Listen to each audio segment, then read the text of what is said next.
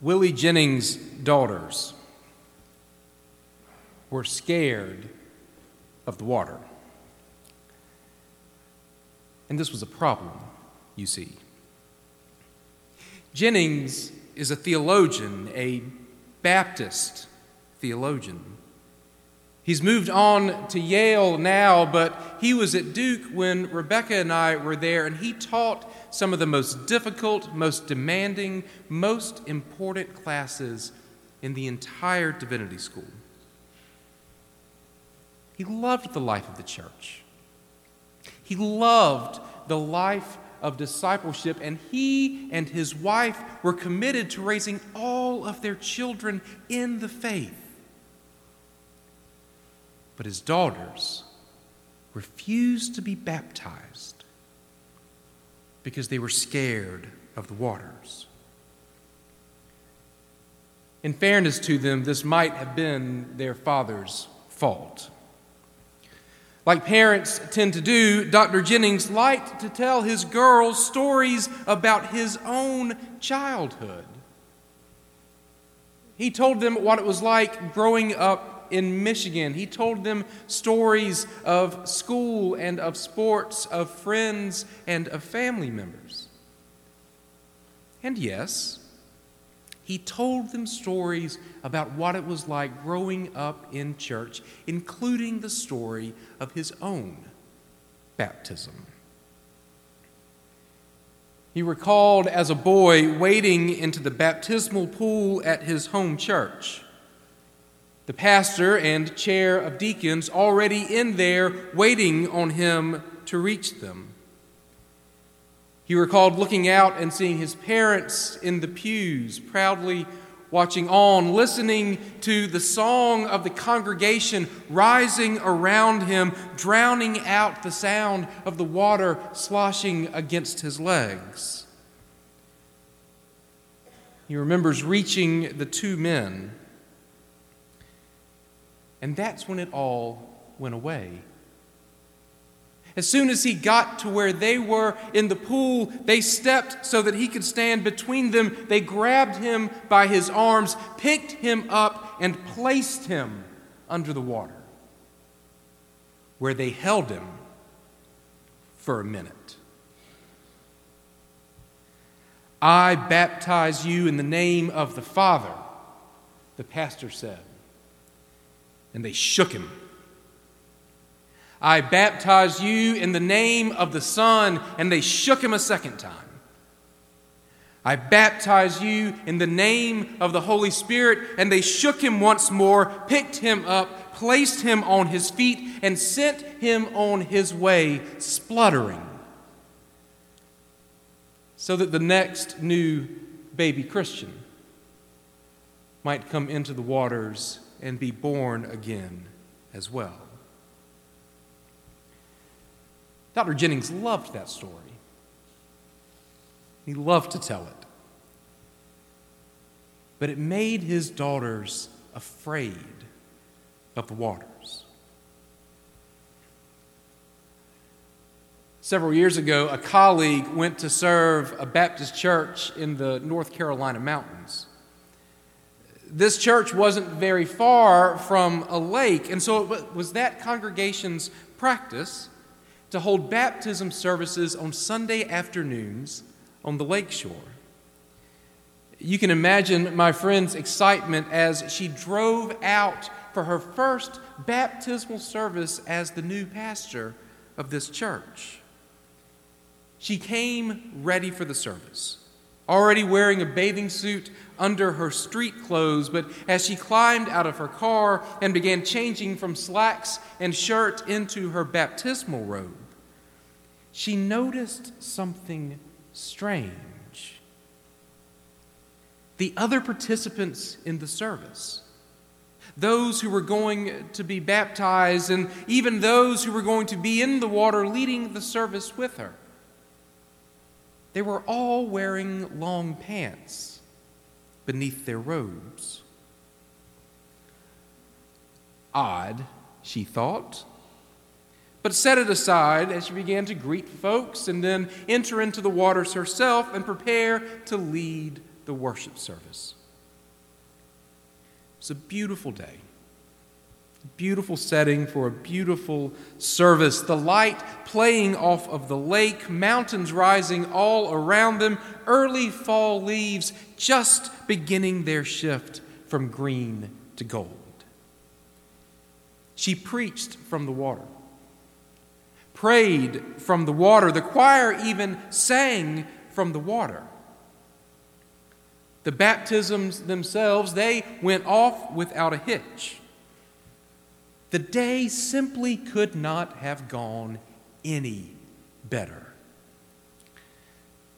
After offering a closing benediction, my friend made her way out of the water to go speak to the families of those who had been baptized and to greet some of her other members that she needed to talk to. And as she was exiting the water, she looked down to check her feet to see how muddy they were. And that's when she saw it. Her feet were not covered with mud, you see. They were covered in leeches, as were her ankles and her shins and her legs as far as she could see. After that service, she confessed, she herself was hesitant to get back into the waters. Now, to be fair, not all Christians baptize the way that Baptists do. My wife's denomination, for example, does not. Many of you here, guests, church members, lay leaders, were raised and baptized in other traditions with other practices. The chaplain at Walford, where Rebecca and I went to college, his name was Talmadge Skinner. He was a Methodist minister, and he told me that he had some Baptist cousins who liked to tell him that he was going to go to hell because he had not actually been baptized. "The hell you say," he would answer him. And then one day he said he asked him, "You Baptists say that we Methodists don't use enough water when we baptize. Well, doggone it, how much water is enough? If we get them wet up to their hips, is that enough?" "No," they said. If we get them wet up to the shoulders," he asked, "is that enough?" "No," they replied. "Well, how about if we use enough water to get the tops of their head wet? What would you think about that?" "Yes," they said, "that's how much water you are supposed to use." Reverend Skinner said he smiled at him and said, "Well, as it turns out, gentlemen, getting their heads wet is precisely what we do." So yes, there are different traditions with different reasonings behind them, but the tradition that we base our practice on here is full immersion, being put all of the way under the water. And if you've been baptized in this way, then you know just how unnerving it actually can be. Who knows how long you're going to be held down there, like Dr. Jennings' daughters were afraid of? Who knows what might be waiting for you in the waters, as my friend up in the mountains learned the hard way? Even the word baptism has a veiled threat behind it. It comes from the Greek word baptizo.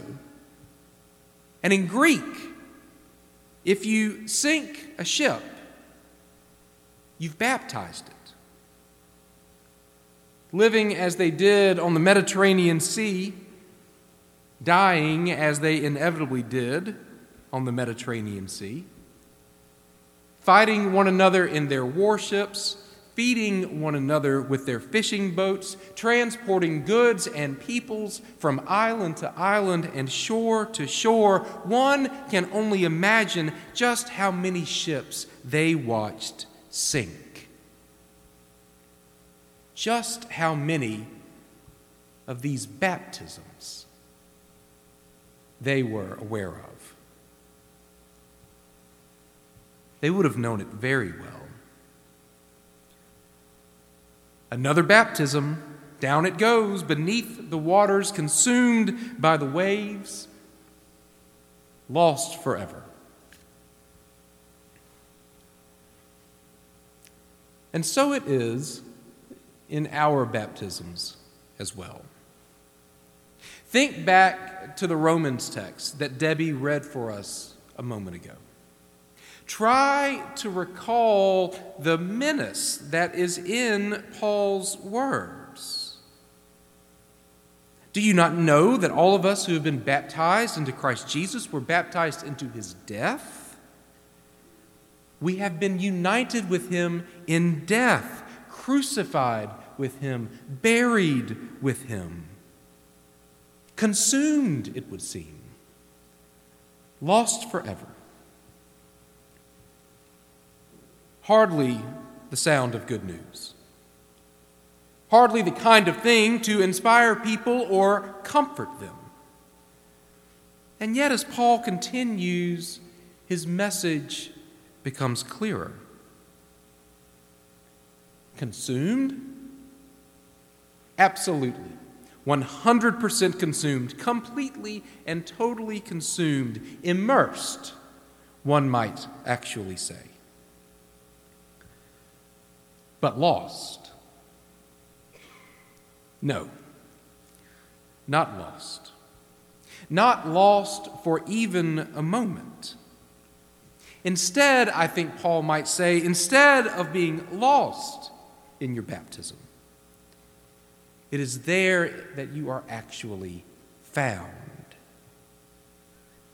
For if we have been united with him in a death like his, Paul writes, we will certainly be united with him in a resurrection like his. For if we have died with Christ, we believe that we will also live with him.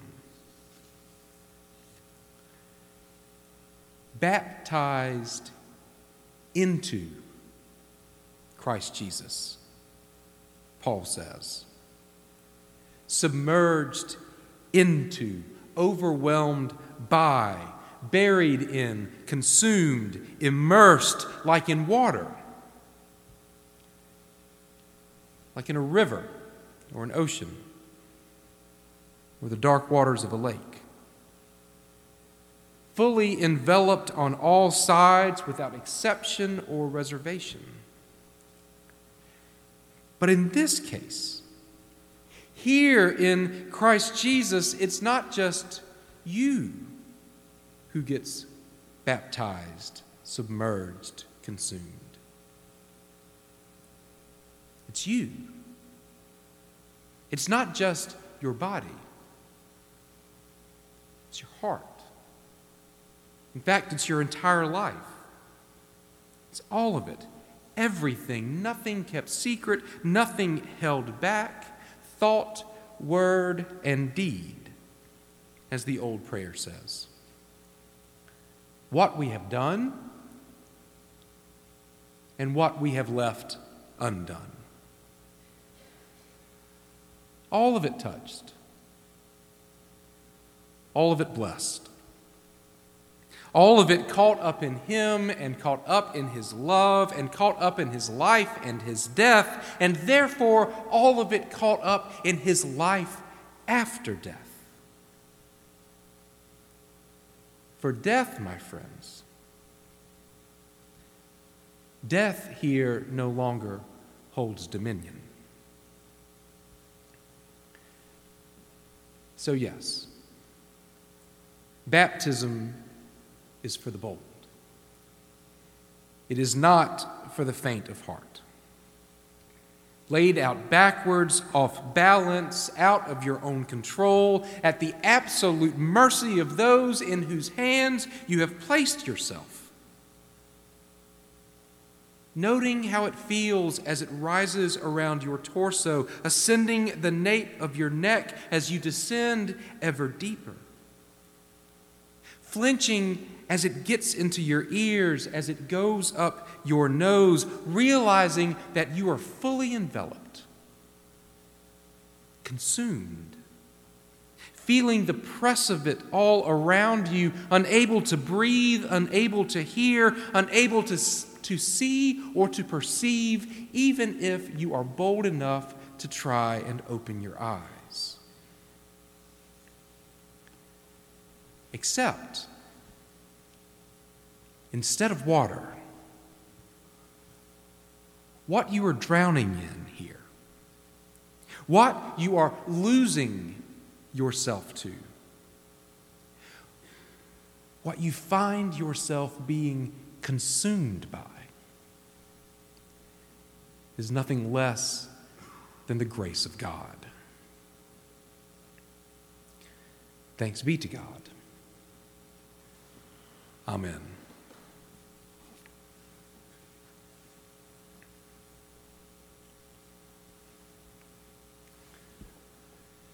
As Jesus said, those who want to hold on to their life will lose it, but those who lose it for my sake will truly find it. If you are here today and you wish to answer that call, if you fear you are lost and wish to be found, or if you are here today because you believe that you have been found and you wish to respond, or if you know yourself found, you know yourself a disciple of this Lord, and you wish to offer this same great good news to our community here in Jacksonville and our neighbors all around us, this grace and this love and this peace of God, then now is the time in our service when such things might be made known publicly, as we stand together as we are able and sing.